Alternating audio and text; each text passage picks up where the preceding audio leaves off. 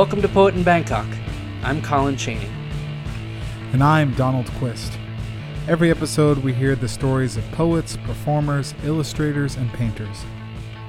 And Donald and I try to piece together a larger story about making art between the USA and Thailand under the threat of oppressive regimes, UFO signals, alien flowers, and the impending return of the crew of the Harbinger 2 astronauts from Mars. On today's podcast, you'll hear an interview with two young Ethiopian Somali poets, Rakiya and Ahmed Mohamed, recorded at Forage Market in Lewiston, Maine, shortly after President Trump's executive order banning travel from 7 predominantly Muslim countries, including Somalia. The siblings, one in high school, the other in college, recount their experiences emigrating from Ethiopia and building a life in America. They reflect on how the poetic, playful nature of the Somali language and their discovery of Def Jam poetry and spoken word inspired them each to write. Ahmed recounts the experience of performing at spoken word competitions in New York City, and Rakiya reflects on reconciling the many facets of her identity. And they reflect on how they understand the intersecting facets of their Black, Muslim, immigrant, and American selves under a Trump presidency, before each performing a poem for us. Nice. Yeah. If you didn't check out our previous episode, To Question Accepted Reality, episode 13, I shared my experiences of repatriating with my family to Maine in the U.S. From Thailand. And Donald, on this, our 14th episode, you are stateside now as well. So, yeah, I am what's back in the USA. What's going on? It's not. I'm glad you're here. It's good to have more of the good people here. But what's going on, man? Tell the people what's been happening. So I'm back in the USA, and it's not necessarily for the best of circumstances or the best reasons, but my Martian aphasia seems to have flared up a bit. So it sucks, dude. Yeah, so I'm starting to say things that sound like nonsense. So I've returned to the United States to work with the speech therapist that I was working with last summer in 2016, hoping I can get a hold of this. It had been handled for a while. And it had basically gone away, right? It had basically gone away, and so I've taken a semester off from my university in really? Thailand. I didn't realize you'd actually taken the whole semester off. I'm going to try to. That's intense, man. Yeah, and I'm working with intense sessions, trying to control it. I'm also seeing online that it seems to be flaring up for a lot of people. In fact, really? there are forums all over the internet, and it seems like this is becoming a problem for a lot of people, the mechanisms of social life and the painful slavery of both men and machines, So it's just kind of difficult. Do you want me to tell you when you slip into it, or just kind of let it go? Is it happening now? Yeah, it's happening now. I mean, why does she think it's come back? My therapist can't figure this out. We're trying to see if it has something to do with some type of repressed memories I might have, or just trying to figure out what it is about this time that is bringing all this up again. But I don't know. Being in America with this, and I've come back to visit, but this is the first time I've spent this much consecutive time back home again.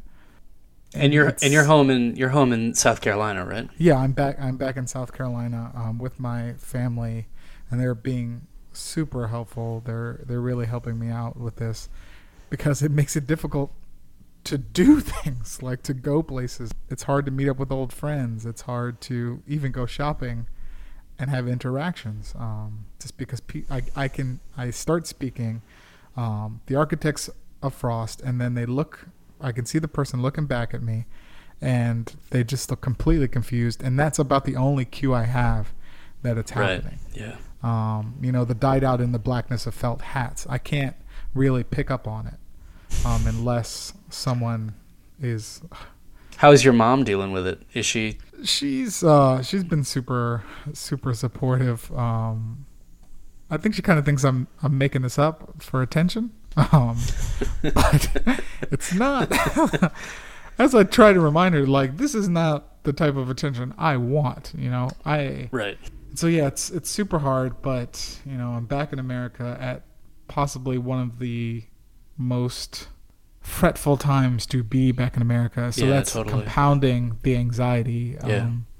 Just being in a space where I already felt like I had trouble expressing myself with a condition that makes it hard to express myself. It's kind of like in autumn soaking the final slopes, So I don't. In autumn soaking the. Okay.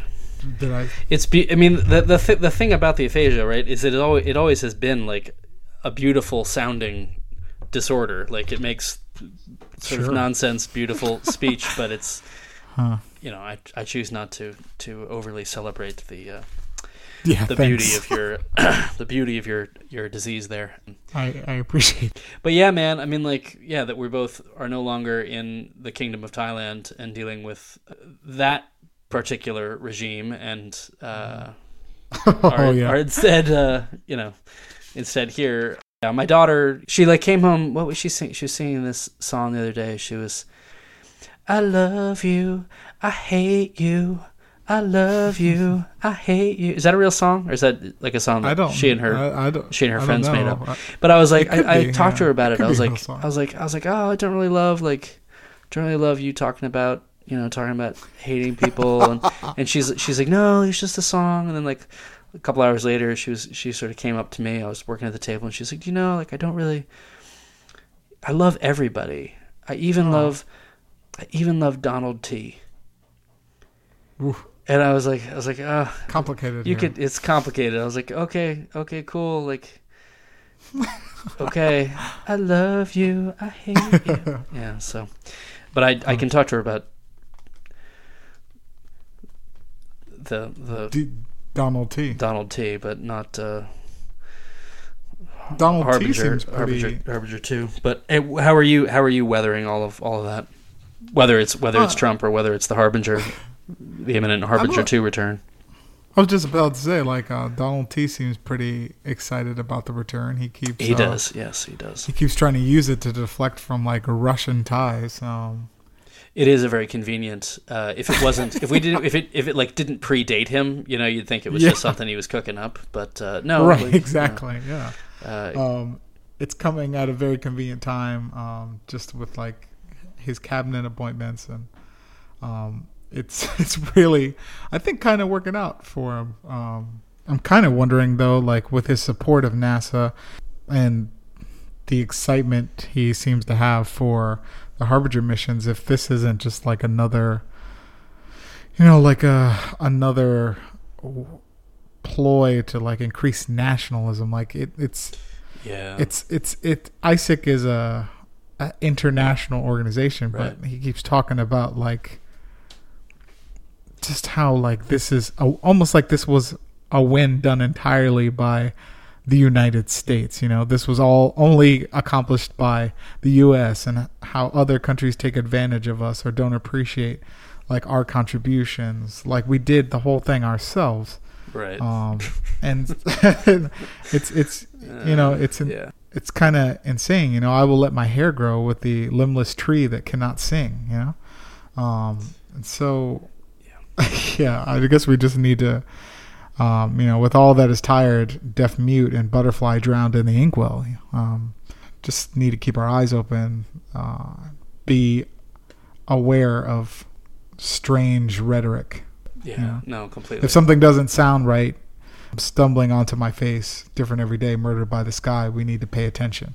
Yeah, I mean, I'm catching the sense of what you're saying around the aphasic poetry that is interceding, but no, we're going to keep it in because it's what's happening to you, man. It's real. It's what's going on. It just makes me want to silence myself, Like, you can't do that. But it doesn't happen when you're writing, right? So you hope you're writing and making sure that But it must be weird to have that happening at a time when when there's so many people urging. Yeah. Well, I don't know, to have it happening at a time when it's so important to be raising your voice. And I hope you're leaving long messages with your senators, including aphasia remarks. Yeah. Yeah. My eyes are on the pony's neck. Yeah. Yeah.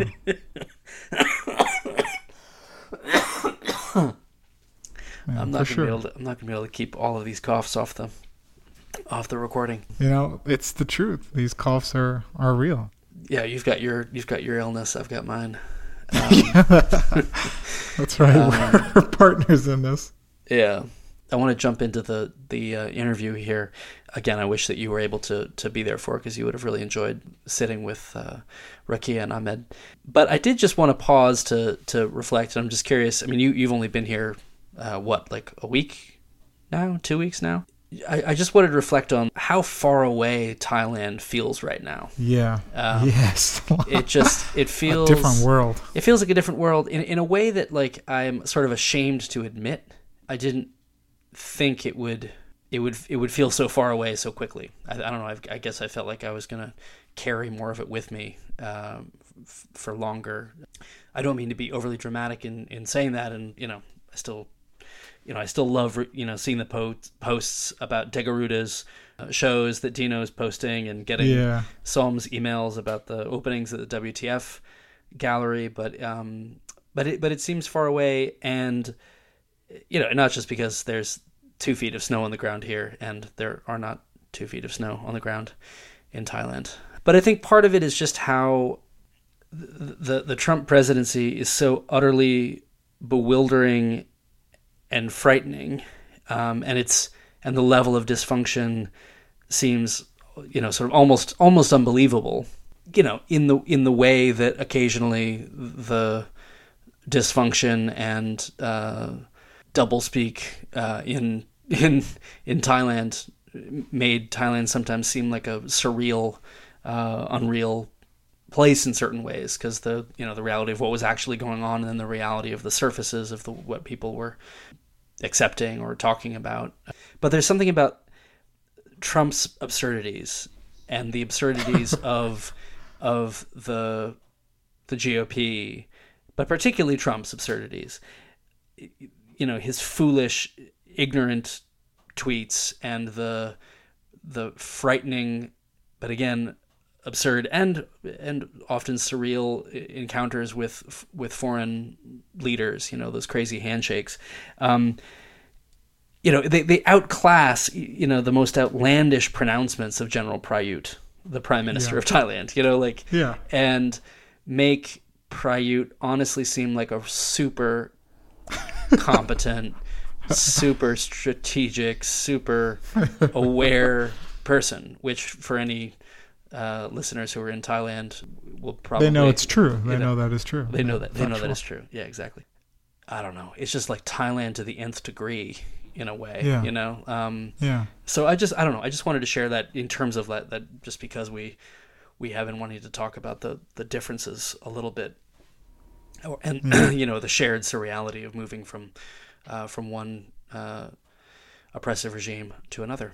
I've seen how things that seek their way find their void instead. I'm almost longing for Thailand, under these current circumstances in the U.S. Like my wife sends me pictures of like the buckruck in Thailand are like blooming, and they're causing even more problems. Like cars are crashing, and I get reports that like the military has spent like 85% of Thailand's surplus, their reserves. Right, that was an amazing report. Yeah, 85%, and I'm thinking that's so cute. And here I'm worrying about. It's not even worrying about. It's happening. Like here, we're seeing raids, from the ICE on people's lives. Friends of friends vanishing in the night, but on a much larger scale. It's kind of strange that you could travel to the other side of the earth and one place can remind you so much of another in so many terrifying ways. So let's get into it. You're about to hear an interview with Rakiya and Ahmed, two young poets that are living during a very interesting time in the United States. Cullen met Rakiya and Ahmed at a Maine Immigration Unity rally at the Franco Center in the city of Lewiston. The rally, organized by Maine People's Alliance, featured speakers from the ACLU and local government, but also several young poets, including Rakiya and Ahmed. One of the very cool things about this interview, and I'm very jealous that Colin got the chance to talk to them and I didn't, is that it mirrors so much of the feeling, so many of the emotions that Colin and I had while we were living in Thailand, feelings of uncertainty, and using poetry and writing and art to find a way to navigate systems that seem strange and indecipherable. They discuss race, they discuss politics, they discuss intersectionality and identity and globalization and finding out who you are during a time of great uncertainty. Without further ado, here's Rakiya and Ahmed. So it would be fine to be some to your mind without wasting any more time. So it would be cool to bend all the rules and get expelled on. Where are we right now? So right now we're in Forage Market. We're in Lewiston, Maine, right across from Auburn, Maine, which is where we're from. Twin Cities, they call it. Yeah. So tell me about how your family originally came to the country. Did you guys grow up in Ethiopia? So we were in a small town called Jijjiga. It's eastern Ethiopia. Tiny, tiny, tiny.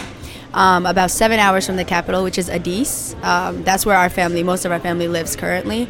And so it was a very rural town. I'm talking like no streets, really, just the roads were rocky. We lived in a huge, all the houses are gated. They're not really like a house, so it's like a huge old gate. So our house was big, but it was just a bunch of rooms in a gate that was blue. And so, that, and then for miles, and then another house, and then for a couple of miles, and then another house. So things like that. My mom and I came in 2002, and she and I came by ourselves to see, how we can kind of figure out to have a family in like better situations, stuff like that. She was working with an organization called Save the Children. We stuck around New York, Washington, mostly with the organization.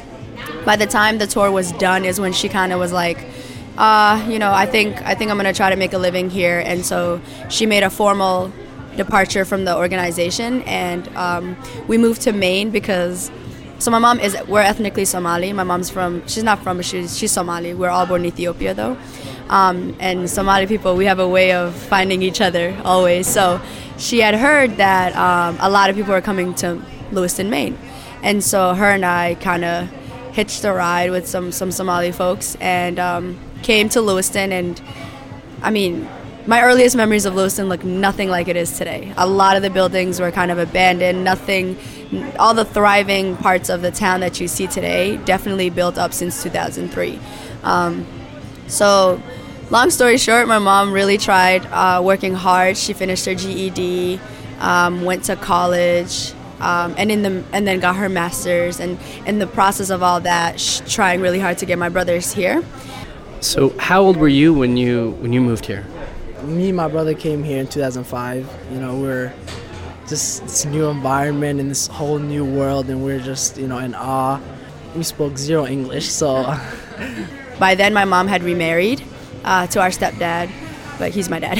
And she had remarried, and in 2004, she had Ridwan, who's 12. 2005, she had Bashir, who's 11. And then she had the two little girls, Serene and Saheen.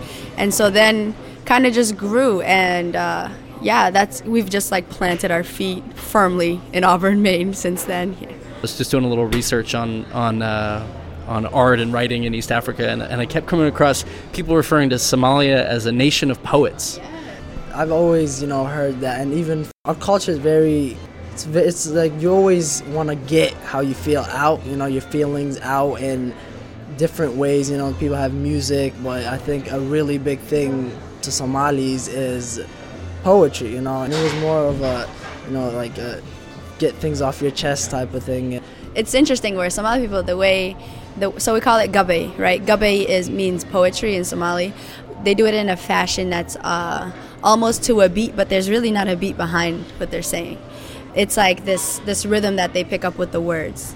Is there a way you could demonstrate what that sounds like? Yeah, so like there are some songs that they would make like hoba la ye hobe, and it's like they're not really words, but they would play with the sound, and what would happen, that hoba la ye hobe would be the bridge or like the chorus, and then they would go into some admiring verse, and that often happens at weddings.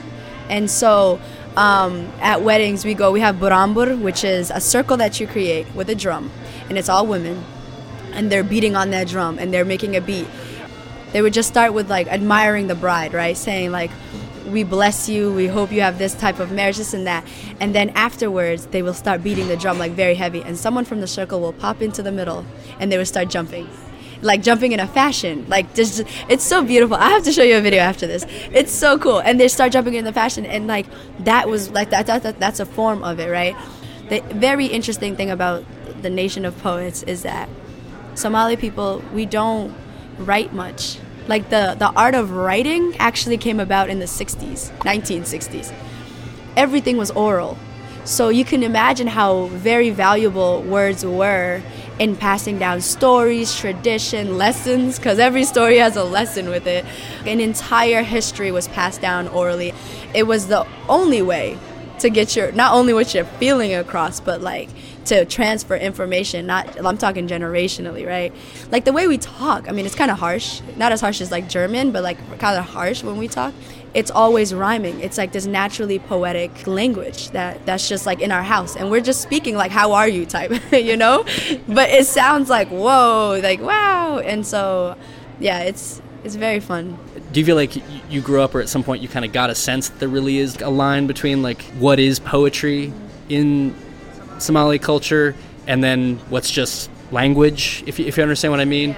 I mean, I feel like I don't think there's really a huge difference. I think they're kind of intertwined, you know, rather than, you know, drawing that line between, you know, saying that poetry is just completely something else. And I don't know if it was just our family or, you know, or just, you know, the whole culture, but that's definitely how it was at our household. And, you know, and now that I've come to America, I've seen in the English language, I've seen that the difference there, you know, there's the regular, you know, everyday language speaking, and then there's poetry, you know? Yeah, I think the biggest way you can tell whether something is poetry or just everyday language in Somali is performance. So that's one of the biggest things, is that if somebody were to, like I said, get up and kind of add a rhythm to what they're saying or performing it in front of people, even though they're saying the regular words, right? If you get up there and you say it in this rhythm that kind of has a catch to it or catches people's attention, I think that's what makes it poetry. And then when you do it in spaces like weddings or, you know, reading of like religious settings, stuff like that, that's when it becomes poetic, which is, I think, the type of poetry that we're kind of into and that we've delved into on an American level is like slam poems and spoken word. I mean, on paper it's different, right? But when you perform it, I think my words come alive when I give them feelings, when I add the harshness to it, when I add the softness to it. And that really, truly, I think, comes from Somali poetry. You know, that's the process I saw. I mean, when we were kids, I would show them like Def Jam poetry all the time, like, come watch this, and then like we'd watch it and we'd just like watch how they would like formulate their words. And on paper, when you write, and I would like transcribe all their words, when you write it down, sometimes they rhyme, sometimes they don't. Sometimes it looks like a story unless it's in poetry format. But what was key and very attractive to me was the fact that like the performance of it. That's why we're scared to have some people like read our poems. I'm like, can I say it to you? Can I read it? Can I read it for you instead of you reading it yourself? Do you remember a particular poet, a particular performer that when you saw or heard their stuff being like, oh yeah, that's kind of like something clicked and kind of made you want to like make something like that or perform that? I didn't get into poetry till my, freshman year in high school, or my sophomore year in high school. I took a poetry class, and then we started watching all these videos, and and I really got into it. And then there was a level of familiarity, and I was like, I loved watching those performances, and every single one for some reason just spoke to me, And I don't, when I think of poetry, I don't usually, the words is a big part of it, but I love the performance, that performance part of poetry, I think, brings the poem to life, And we watched, I remember one time we watched this film, I think it took place in the Bronx, and it was about this poetry group of these kids at high schools in the Bronx, and all this, the stuff they go through, and finally this teacher there, she witnessed what was going on with these kids, and she introduced them to poetry and to get their words out on paper and just to write about what they're going through, I think it was definitely that movie that really spoke to me, seeing that, like, when you looked at these, like, I don't want to be, just these kids, they were just normal kids, and to go and just, go onto paper, and the stuff they wrote was just so moving. It's just very inspirational, and I was like, that's what I want to do, that's if I were to do anything in this poetry class, I want to do that. First poem I wrote was about my dad and how he wasn't part of the family, and how he left us when I was very young. I was like 2 or something when he left, but how he just left, and how we've come here and we've thrived without him, and we're doing good, and Mom has, she's got a master's and she got a job, and we're going to college and high school, and we're just, doing better than ever. That was, and I started writing poems personally, and then I started watching like TED Talks, and looking at problems, and then that's where I really got the inspiration of, and it was me and Rakiya wrote the Lazy Boy poem. And that's, I feel like, the school, that's what it was about, the school system, and I feel like that's what I wanted to address first. I watched a lot of Def Jam poetry growing up. One of my favorites is Woman to Woman by Thea Monet. I wasn't inspired to write until I watched this one called Knock Knock by Daniel Beatty. It was one of those poems where it started off like very subtle, and it just built energy, and by the end of the I was crying by the end of the video, and he was talking about his father. I took that as a template. Okay, I can put feelings into this, like very angry feelings. And I wrote about my father. And I remember I had like a little Tumblr page, and I put it up on Tumblr. And 2 years later, this kid doesn't even tell us that he's a poet, right? He just goes to my mom one spring day, goes, hey, I'm going to New York for a poetry contest. No, actually, can I go to New York? Because we can't tell Mom anything. We have to ask her. We always have to ask. He goes, can I go to New York for a poetry contest? And all of us just stopped, like, on scene. Like, excuse us? He was like, yeah, a teacher that's Miss Highland, she's like, yeah, we're doing this for a class, and I don't know, I guess we got invited, right? Very, like, downplaying it to the max, let me tell you. Then he comes back. He doesn't tell us. Miss Highland congratulates him in front of us, like, what are you congratulating him for? He gets first place, or was it second place? Second place his first time going to this slam poetry contest in New York. We're all in awe, like, oh my God, Ahmed can write, because Ahmed's very chill. He's like a laid-back kid. You don't ever see him angry too often, and if you do, it's very short-limited. So I was intrigued. I was like, what did you write about? He was like, nothing. And I said, what did you, and so we actually had to push it out of him. And it wasn't until the summer, I'm telling you, that I found the video of him performing because his teacher recorded it. And I was like, he wrote about our dad too. Like, that was the coolest thing, I think, is because that we both channeled it into something very personal. And a feeling that, like, after that, we were able to talk about things, because our biological father is, like, very much out of the picture. So the fact that we really, like, don't ever have the time or even the conscience to talk about it, because it's just been an entity that's missing. So that really, that point where I found out, oh my God, you wrote about him too, like, let's sit down, let's talk about what we wrote. It was very similar, let me tell you. And so that was like the first time it opened up like our whole relationship, and like in that he wasn't just like my kid brother anymore, like he was becoming like a young man, and he had issues that he wanted to talk about. And so like him, my other brother Mohamed, between us, so we come from the same father, so all of us, like, that opened a very big conversation that we didn't even realize we had to have, right? Rakiya mentioned the performance you did in New York City, or now twice, is that right? We got invited to New York for 3 days to compete in this competition in the Bronx at Lehman College. So we went there, and I was very nervous. And we went to the auditorium, and they said it could hold 500 people, and I don't even know what 500 people looks like. So we went there, and people started coming in, and it was mostly, students, middle schoolers, high schoolers. We had a little bit of, elementary kids too doing poetry, and all these people started coming in, and, I started getting nervous, and Ms. Hanna was just like, just keep cool. You have a wonderful poem. You're going to do it.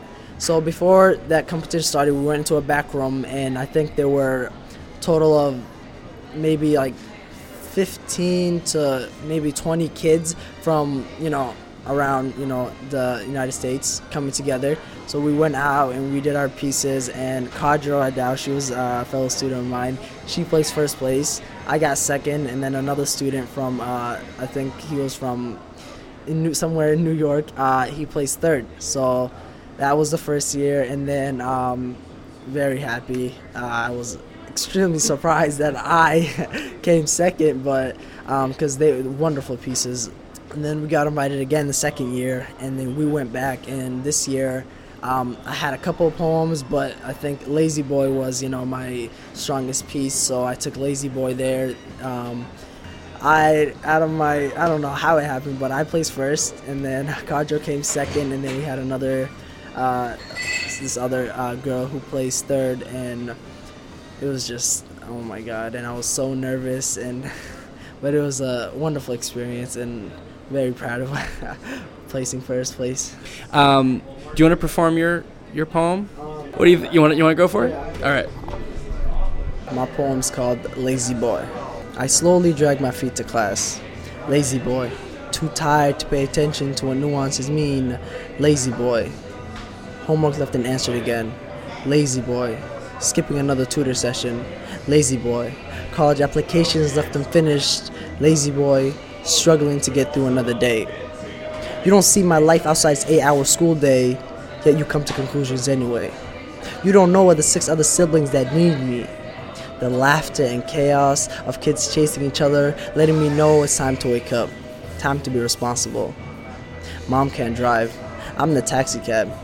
Each morning I wait for her schedule of the day to dictate where I will be and when. No time to be a kid, but it's alright. I gotta do what I gotta do. Lazy boy, you call me into the office. You sit me down in an interrogation as if I'm the perpetrator. The walls start to close in. I feel as if I'm back into a corner. Sweat starts to drip on my back. Questions coming at me. Ahmed, how are you doing? You ask as if you care when you can't even say my name. Ahmed, are you taking school seriously? Not knowing the time I spent and the hours I put in trying to juggle life and school. Ahmed, have you thought about your future? As if I don't stay awake at night thinking about occupation, destination, designation, wondering if I have the knowledge it takes to get there. Because see, to you, I'm just a lazy boy. My sister once told me it's the other way around. Not lazy boy, but lazy system. Dragging its feet to implement change. Lazy system. Desks arranged in rows like a one-room schoolhouse. Lazy system. Giving out grades based on favorites. Lazy system. Implementing requirements without implementing change. Lazy system. Teachers unable to do what is right. Lazy system. Student pleas and proposals unfinished again. Lazy system. Teachers not teaching, letting us learn off someone else's hard work. But Lord knows we can't cheat. Lazy system. A lazy system that wants to call me lazy boy because it's easier to do so than to actually make change. Lazy system, are you taking school seriously? Lazy system, have you thought about your future? Lazy system, do you think you have what it takes to make the change? Thank you. All right. That's a really cool poem.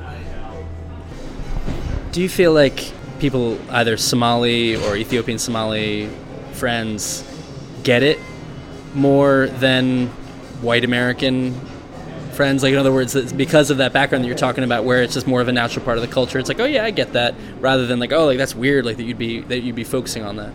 I think the Somali people who most understand our topics and what we write about, and the fact that we do poetry, are the other Somali kids our age or older than us, people who have lived in this hybrid of knowing both cultures and kind of swimming back and forth between them.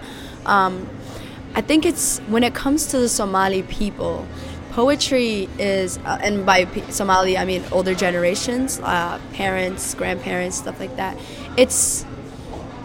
It was the reason why poetry exists, I think in American culture, I guess spoken word exists, is to get some urgency out there, right? To create some awareness of something. And I don't know if Somali poetry was intended to do that, right? I don't think it had the purpose of revolutionary sense aspect to it. I think even the performers, it was more love poetry. It was more comedic relief, very performative, but not in the sense of I mean, maybe they did understand the fact that it's uniting so many people. So the biggest support I've gotten was, I mean, I didn't start performing anything that I've ever written until college. And that was because my best friends at college right now, they kind of saw me practicing, and they were like, whoa, hey, we should go like do an open mic night thing, and you should go, right? And in all honesty, there isn't a hub for Somali people to go and to be poets in a creative, in an intentional way of getting your feelings out for a purpose, right? So at that rally, it was my first time performing in front of a mostly Somali crowd. The only Somali people that I've ever performed in front of are my peers. Yeah, so you mentioned that the rally where we met. Could you say a little bit about what the rally was and how you guys became to be involved in it? It was a gathering for people to come together to address that, there's immigrants here and that they're here to stay. Yeah, I was contacted by my good friend Emily Manter. She is very involved with the Maine People Alliance. She contacted me. She knows I'm very active on campus, very opinionated, and so she was like, hey, do you remember, she actually said this in a text, she said, do you remember that poem you performed freshman year about the immigrant girl who came? And I was like, girl, I haven't performed that in 2 years. What? She's like, could you perform that? I was like, wow, let me find it. And like, I had to go through my Google Docs and like find it. And when I went there, honestly, I was not expecting that many people. I think a lot of people were surprised by the amount of support and presence that was there. Personally, I was like relieved a little bit because you kind of get wrapped up, especially me. You spend hours on social media, you spend hours reading the news, and when you feel like your identity is constantly being attacked, you just feel more and more isolated, and you forget that, hey, there are people feeling this way too, and on top of that, there are people who don't identify as this that can support you. I think that was the overall takeaway for me, is that I went home that day knowing, hey, like, not all of Lewiston, Maine, who aren't Muslims or immigrants, like, hate me. And that's something that is kind of overlooked, is like the amount of support that you have from natives of this town. It was cute to like perform with you guys and my brother, and like I know Khadra too, the girl that also came, and Muna and I go way back, and all of us are just like, look at, like, this is like a weird place. Like, what? Like, we used to go to the mosque on Saturdays and Sundays and joke around with each other, and like gone through elementary and middle and high school, and it was just like a very much like a look around and like, okay, like, we're adults, right? And we are now in a position where we can actually drive some change because we understand this real world that everyone has been telling us, right, exists. So it was just like a very humbling experience, I think. I think we need to hear a poem. How are you feeling? So I'm going to do a poem called Advice to the 7-Year-Old Fresh Off the Boat. 1. You will never get used to the snow. Every year you'll want to head back to the motherland and stay there for a good 6 months, because no matter how hard you try to bundle up, the cold will just creep through your sleeves and freeze your whole body for a second. 2. That weird yellow gooey thing, yeah, those are American eggs. Tastes nasty, right? Everything here will look and taste different, even your traditional foods, but don't worry, your tongue will adapt to the processed foods injected with chemicals and GMO. And get this, you'll even like some of them. Like mac and cheese? Oh, one day you'll have your cupboard stacked with mac and cheese. 3. Your clothes will get you a lot of attention. Sometimes attention you don't want. You'll even be made fun of because of them. But you keep wearing those bright orange dresses, girl, because trust me, those people are low-key angry that they aren't as confident or as cultured as you in your fabulous dresses. 4. Speaking of culture, I'll be damned if you lose yours. You can't let this American society strip you of your roots. When they laugh at your accent, remind them that you're onto your third language while they're still struggling with their native tongue. They're given lessons on figuring out what the difference between there, and there is. Meanwhile, you've managed to learn English orally. Through observation, letting your ears and your eyes be your teachers, conversations between your mother and aunts be the lesson, and the true test being able to articulate why you deserve to come to this country to the immigration officer. Don't shy away from expressing what's on your mind. Even though it might not sound as smooth as when they speak, it is not any less important. 5. Go back home sometimes. You know, being a foreigner is actually pretty valued here, if you want to be a hipster. If there's a problem going on at home, challenge yourself to come up with a solution. You came here, and you take the time to learn about your country, learn its strengths, its weaknesses. Do whatever you can to educate yourself, because you'll often find yourself representing your country more often than not. 6. You're probably regretting coming here after all I've told, so let me leave you with this. You came here with your family to start fresh. You came here to let your mind blossom and explore your possibilities. You came here because in America, you're at least given the chance to live long enough to have a future. So live. Every day, live your life to its full capacity. Have passion in whatever you do. Remember to love yourself, even when this country tells you you're too dark, too curvy, too African, whatever that means. Self-love is a concept that is ripped from our souls at a very young age, so guard yourself. Try new things. Except maybe don't try bringing an American guy home to your parents. It's not a great idea. Sincerely, the 21-year-old still fresh off the boat. Right, thank you so much. That's such a wonderful poem. Can you talk a little bit about, how did you put it exactly? It was like the real world that you now understand, right? Can you talk a little bit about the aspect of that real world, because it's all real life, right? But can you talk about like how you have experienced wider acceptance into American population, into the community of Lewiston, Maine, and also where you've either explicitly or implicitly been told you don't belong? I do have friends who have, experienced, some, hate from, fellow classmates or, even teachers. But I personally haven't been through that. So personally, I haven't been through this hatred that is going on in this country. And I see that, and I get most of my things, from social media, and I see all this going on, and I feel like, being, black or being Muslim or, being Somali, an immigrant, that these are my people being attacked and I'm with them, So I personally haven't been through those, but I feel, what they're going through in some type of way. And I always, side, I have to, side with my people. How's it been for you? I think in Auburn especially, Lewiston is very different. I think Lewiston High School, you'll get several stories of just blatant attacks, right, of people's identities, whether it be the girl's clothes or the guy's opinions or anything, whether it's like directly to you or walking around with a Confederate flag in school. I think there are ways that you'll definitely hear.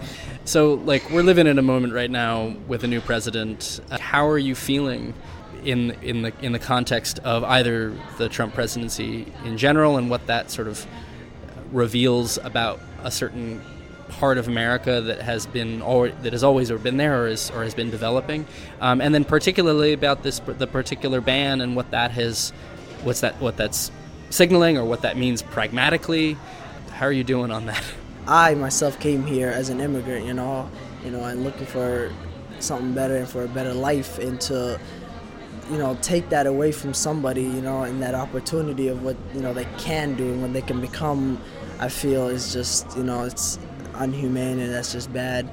And to see that, when he was going into the presidency, I was hearing what he was saying, but I didn't think he was, he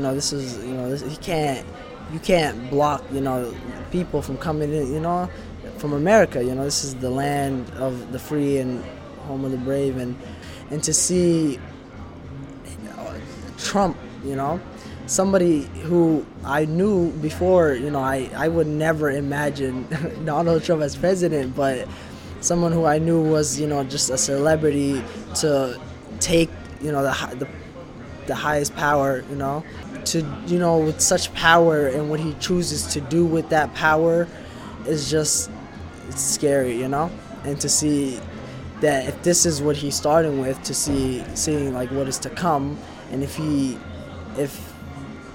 I always have this what if he just, just not just blocking people from coming in, but what if he starts to send people out and starts getting rid of people and immigrants, and it scares me, and I'm a citizen here, but what about the people who aren't? And there's this long process of being here for 5 years, and just it takes a long time to become a citizen, and some people don't get the opportunity to become one because they're being forced out.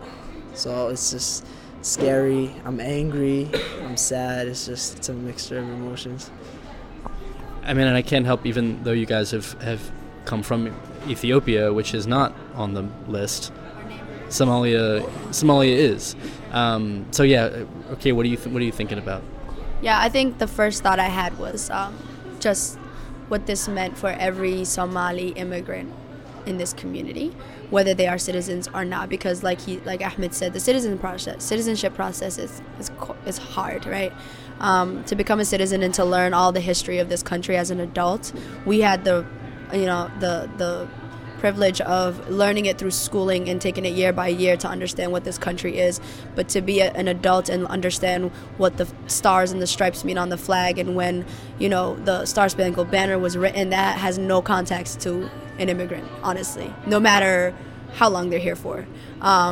So that patriotism that is expected of a citizen in such short period of time, I think, is kind of weird on its own.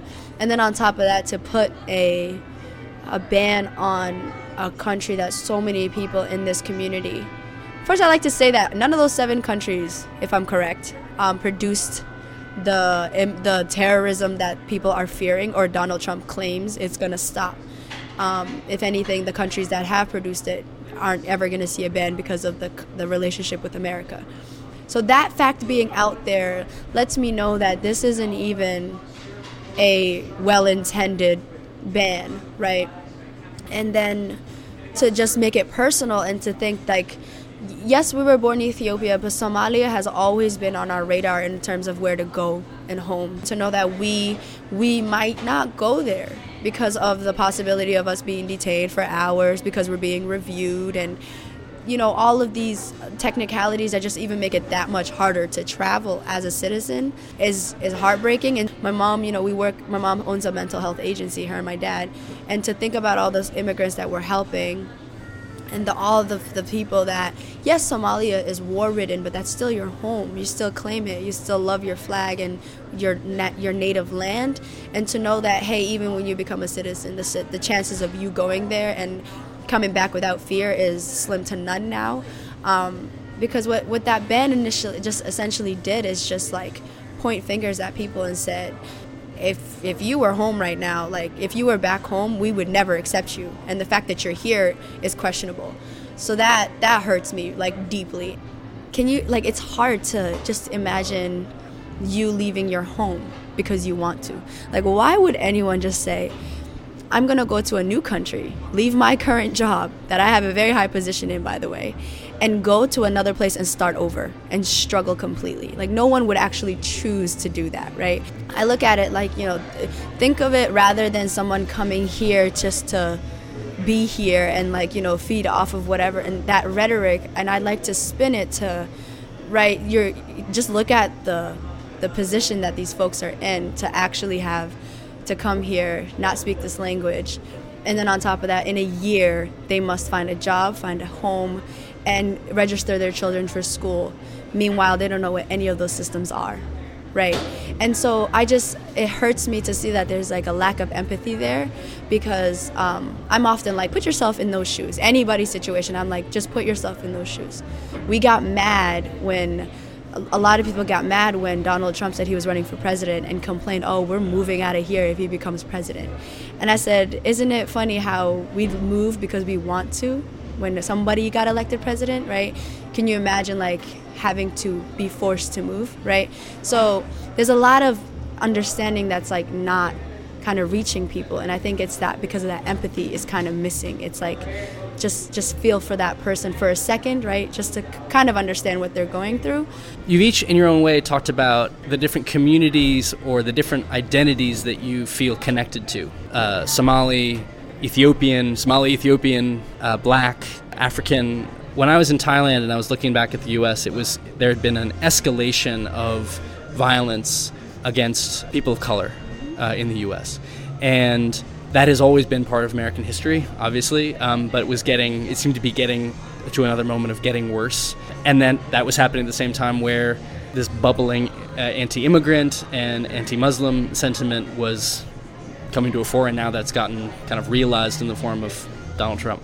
I find it just amazing that young people like yourselves are bearing the brunt of all of that and carrying all of that as Americans who identify in all those different ways and connect to all those different communities. How, I don't know, I guess we'll just want to ask, how do you do it? How do you keep yourself positive? How do you keep yourself engaged? How do you protect your sense of self and while also kind of keeping aware of what's going on out there in the world? My teacher, Miss Highland, she always told me, she said, she used to say, if you don't, tell your story, then who will, If you're not the one to stand up and say, what is going on, or, to address these problems that, everybody sees but is too afraid to, to say, then you're going to go on and you're going to keep having these problems with no solutions, I feel like, it's my job, that I have to, because if nobody says anything, then this is just going to keep happening. I don't like to think of it this way, but when you look at it on a large scale, in terms of a hierarchy, being a black woman who's also Muslim, who's also an immigrant, is not pretty high up there, right? In that it's kind of like you're pretty low on the ladder of acceptance. And your question of like, how do you do it? I feel like, I remember one day I was so tired and I felt defeated. And I was like, sometimes when I feel defeated on a Muslim sense, I can channel in my blackness and I feel empowerment through that, and then vice versa. And I kind of just transition between all of my identities. But there are moments when you feel like you're just shot down from every aspect. So it's almost like waking up and you're like, all right, which part of me am I gonna fight for today? Right? And that's not something I consciously get up and do, but that's a feeling I've realized that I arm myself, like not in a physical sense, but like mentally I get myself ready to take on whatever stuff comes my way. And like Ahmed said, I haven't been personally like in the middle of a situation where, at least in terms of against authority, that I felt I was being tried or that I was kind of being questioned. But the scary part of it all is how easily I feel like it can become me next, right?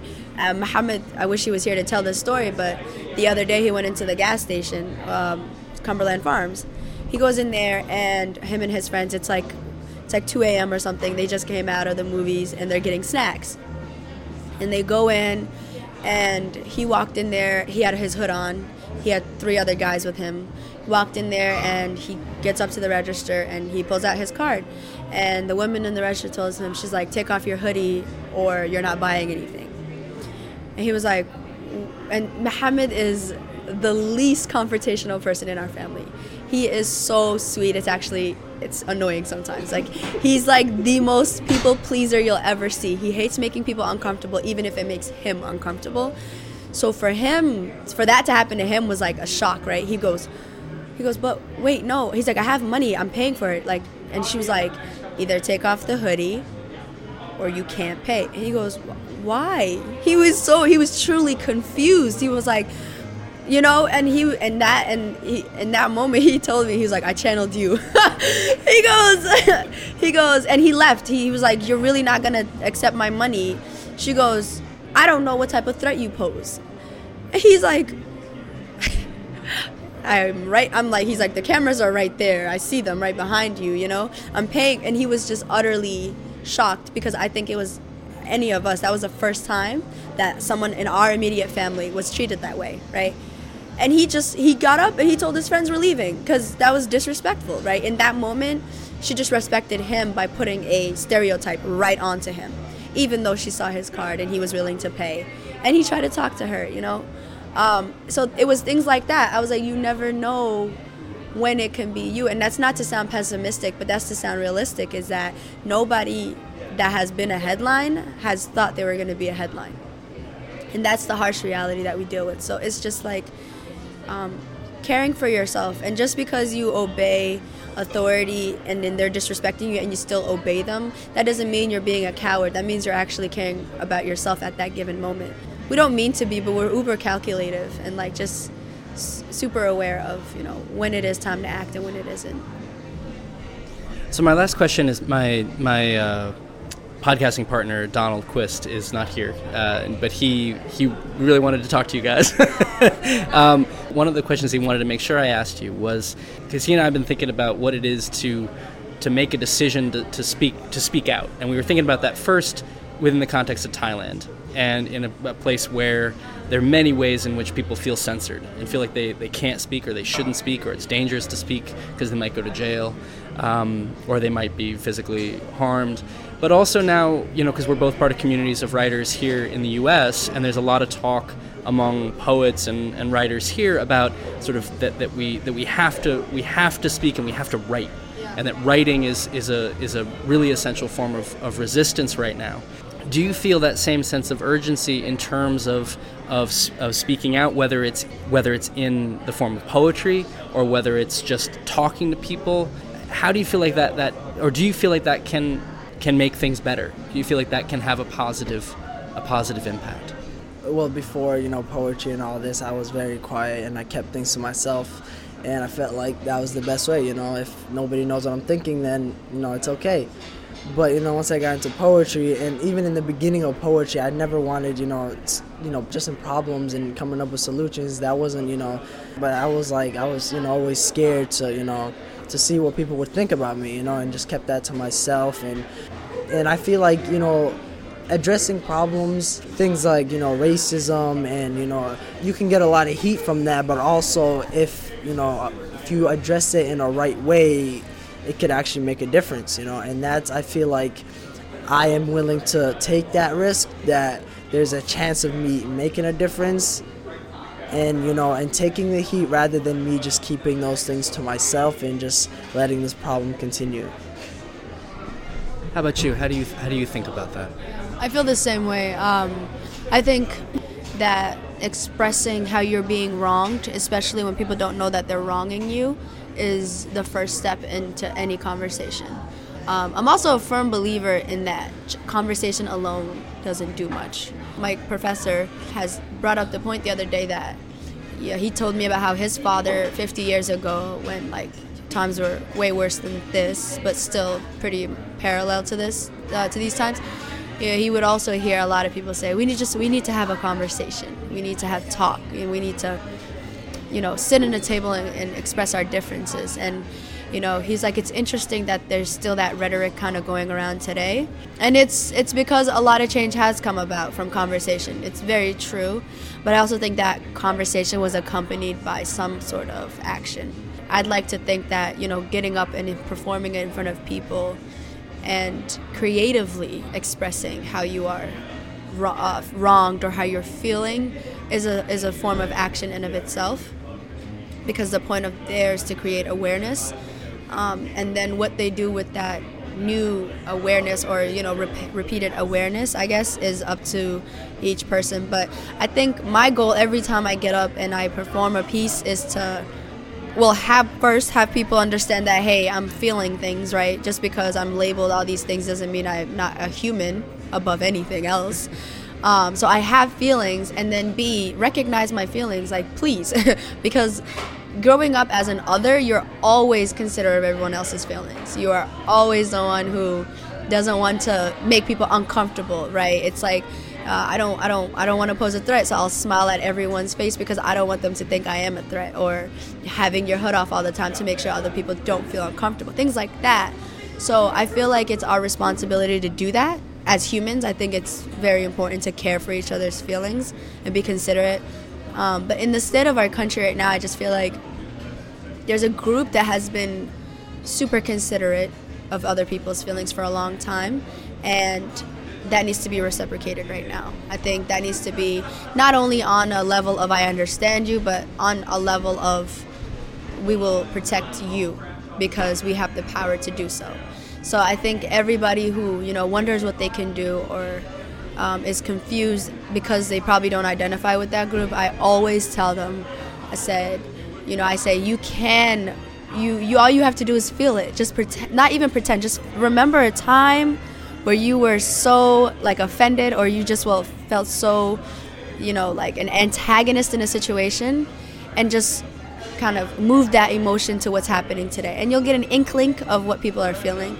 And then use that.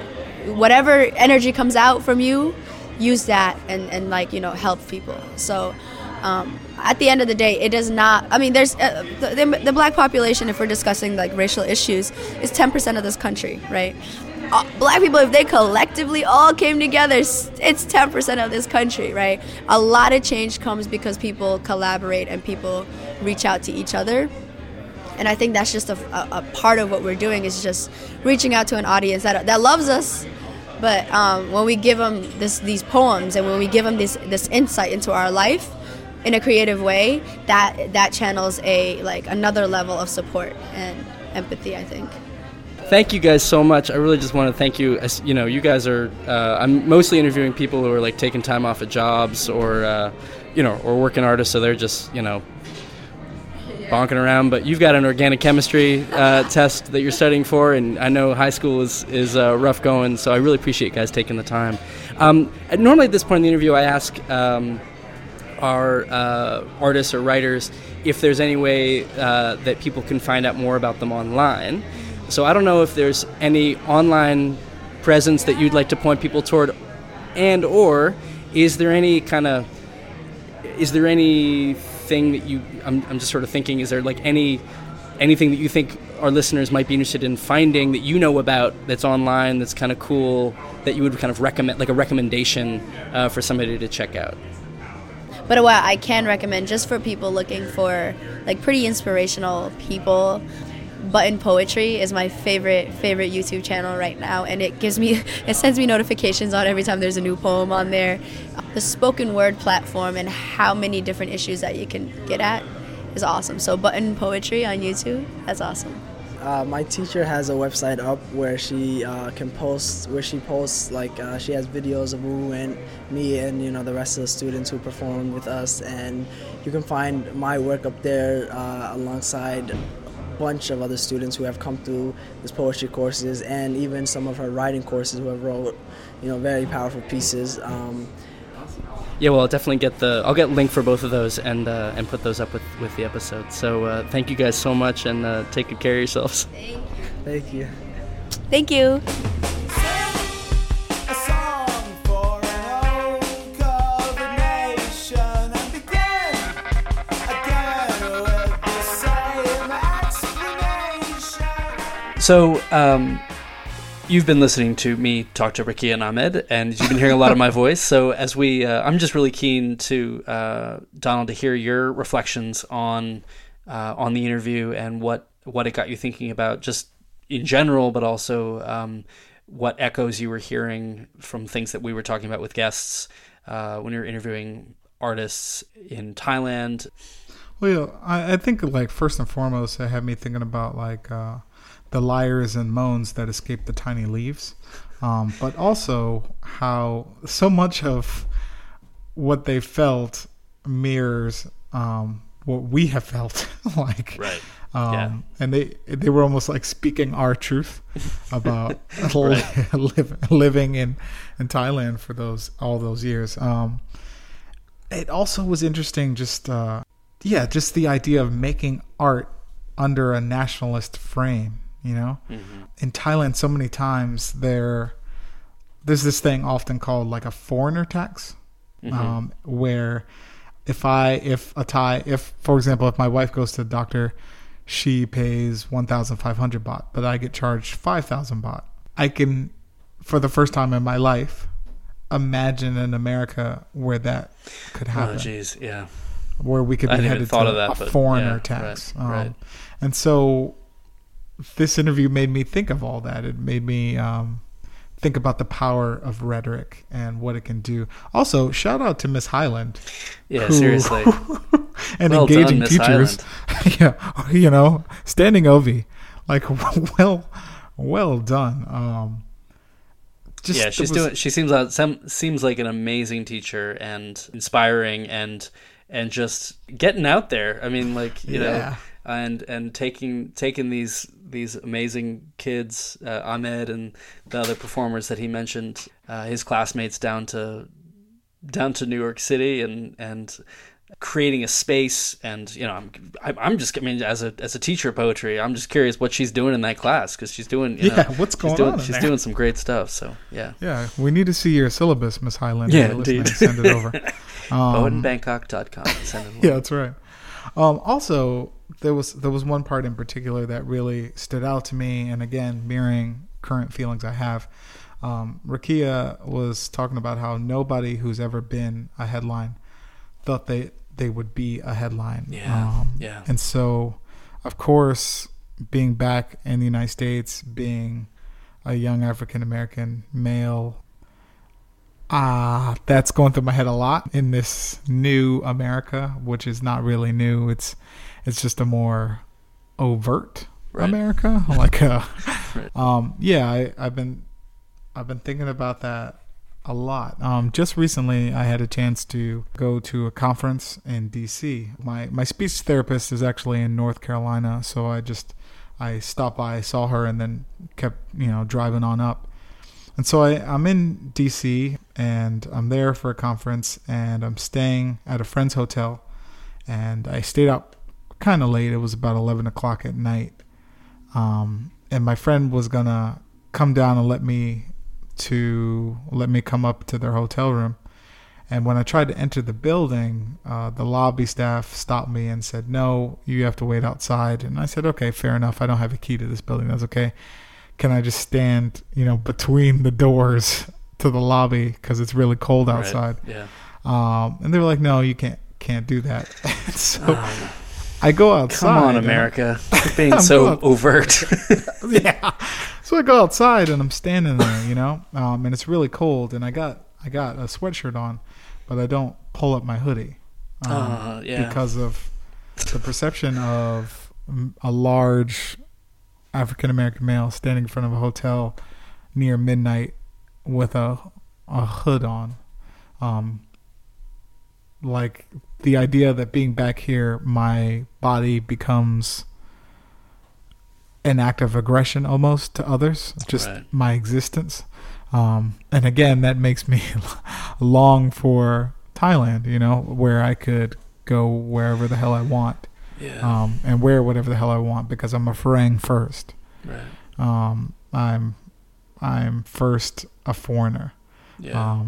It's kind of strange. Yeah. I mean, I'll just say there, like that truth of like that you feel safer and calmer in Thailand, despite Military the fact that regime, like there baby. is like there is racism in Thailand, and it's not like people with darker skin like don't have it awesome all the time, but like that you feel like that palpable real difference of a sense of safety, and has always really struck me and made me sad.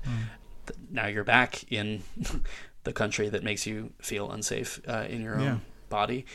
is awful, or just awful that you have to experience that fear, heightened by the general fear that we're all experiencing now. Yeah, exactly. It's compounded. But I will say I was surprised, and I guess gladdened how I was struck by how Ahmed and Rakiya, or I suppose Ahmed in particular, talked about how he hasn't really experienced that much overt racism, and that made me feel. I don't know. I guess I'm not quite sure what the emotion is that I am feeling or should feel. Like, I feel happy for him that he hasn't had to have those experiences.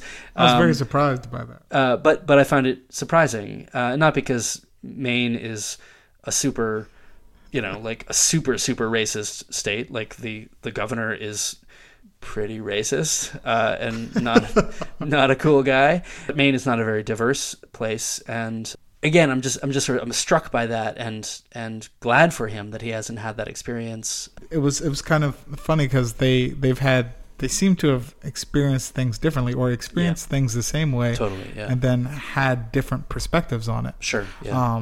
Which also I found that super fascinating that two people can view the same incident or move through the similar spaces and then feel and see things completely different. Totally, and that also is so America. That is also that's interesting. Very America. Yeah.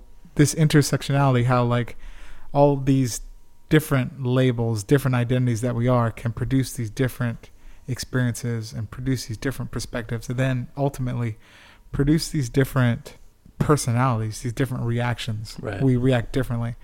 Two siblings, both poets, different approaches, different perspectives, making similar work, Yeah. That's and collaborating. Yeah. That's cool. Which I loved. I mean, I'll just say, like, yeah.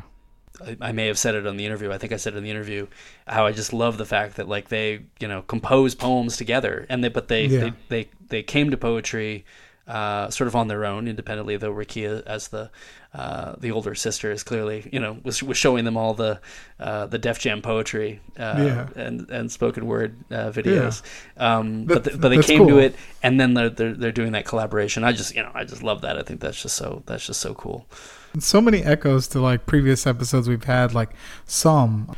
And I think that was episode 10?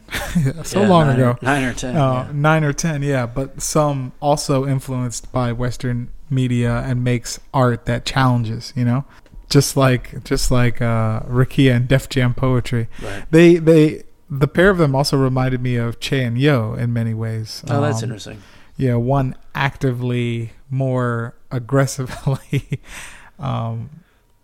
trying to start conversation in their poems, and the other more laid back. Like Ahmed is more laid back, and there was also, he said he was talking about like having a loss for words, just with what is happening. And I find myself, the longer I stay here, having the exact same sentiments. Like, yeah, that's interesting. Sometimes the fear of what could happen. And I think he said, it's scary, I'm angry, I'm sad. It's like, it's all of that.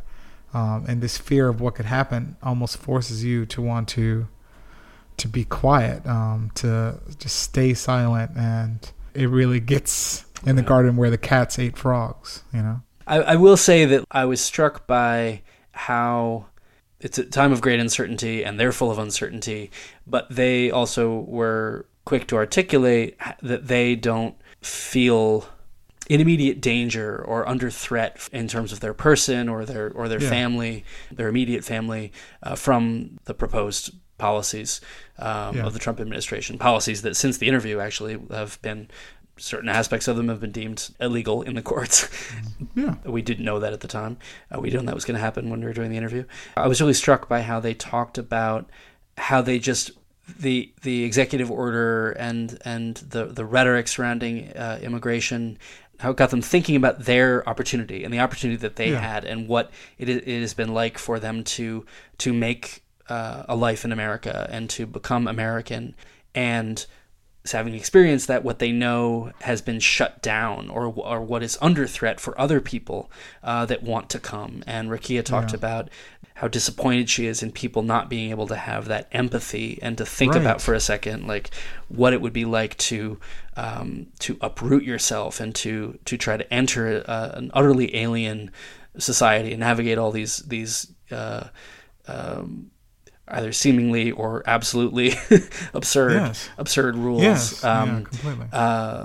And customs to make a life here. I was struck by their big-heartedness and their consciousness of what people who will have difficulty coming to the U.S. or not be able to come to the U.S. and create the kind of life that that their family has been able to create. I was just really struck by that. Yeah, by the world of blood and white pins. Yeah, exactly. That's one way of saying it. Mm-hmm. You just did the aphasia thing again. I don't know when to tell you that you're doing it, but I feel like I should be speaking some poetry too. I'm the poet, Donald. Quit getting up in my business, man. There's not room for two. There's not room for two poets on Poet in Bangkok. Oh yeah, that's not plural. Yeah, that's true. I don't know why we didn't ever change that. And neither of us are in Bangkok at the moment. That's true. Yeah, we just need to strike through the name. We need to, like, in the font, like in the typeface, just sort of strike through it. Like, well, like, we are. Yeah, I'm not writing poems now anyway, so it's like not poet and not Bangkok, just like in. It's just like in. We are the podcast formerly known as Poet in Bangkok. The podcast that's what entitled. We'll be called the podcast. The podcast, yeah. We're huge in Bangor. That's right. Whoop whoop. As you could hear, I had a great time interviewing Rakiya and Ahmed on a very, very cold day in Lewiston, Maine, at Forage, a very happening cafe and restaurant. I want to thank them for taking so much time to talk with me. They were both very hardworking young people, and we took a big chunk of their afternoon to talk about poetry. So I really appreciate that. We'll post a couple of links to some of the things that they have recommended, and but you can find those on our website, poetinbangkok.com. Please follow us on Facebook, Twitter, and Instagram to hear more about what Donald and I are up to, what we're thinking about here in the U.S., and from afar, what we're aware is happening back in Thailand. If you like the podcast, please give us a 5-star review on iTunes. It really helps us to reach new listeners.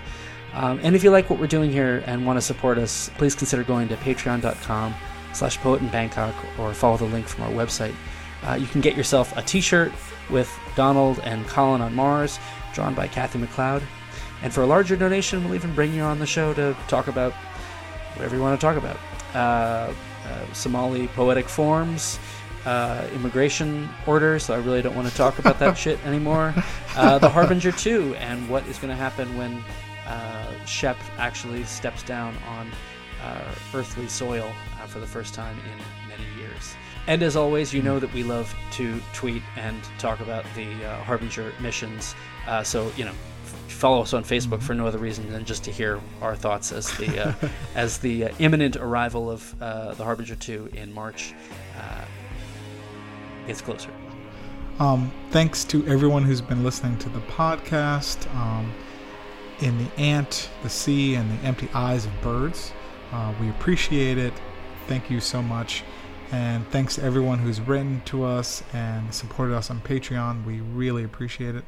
Thanks to those who have said nice things about us online. You're the best. Thanks to Anna and Pete for their support. And to Isotope for the great sound editing software. Thanks to Martin Pavlinich and his band Reports for our music. And tell your friends about us, whether they're into painting, poetry, immigration reform, travel, or just quirky podcasts in this era of missions to Mars. Missions to and from Mars. Oh, right. That's right. Whoa. It's getting real. Can I just say I'm nervous? Yeah, we're gonna have to basically just devote an episode. We're gonna have to do like an episode on the landing. We'll have to, find somebody. My anxiety's way up. Find somebody to interview at ISEC. One of your weird connections that you've made. Is it Joe? Is that his name? Yeah, I haven't. You gotta figure out where that guy is. Yeah, I gotta find. I might send him an email. Yeah, send him an email. Whether you live in Charleston or Sydney, Moscow or Brisbane, we hope you'll keep listening to what we get up to here on Poet in Bangkok. Okay, guys, we'll see you next time. Be well.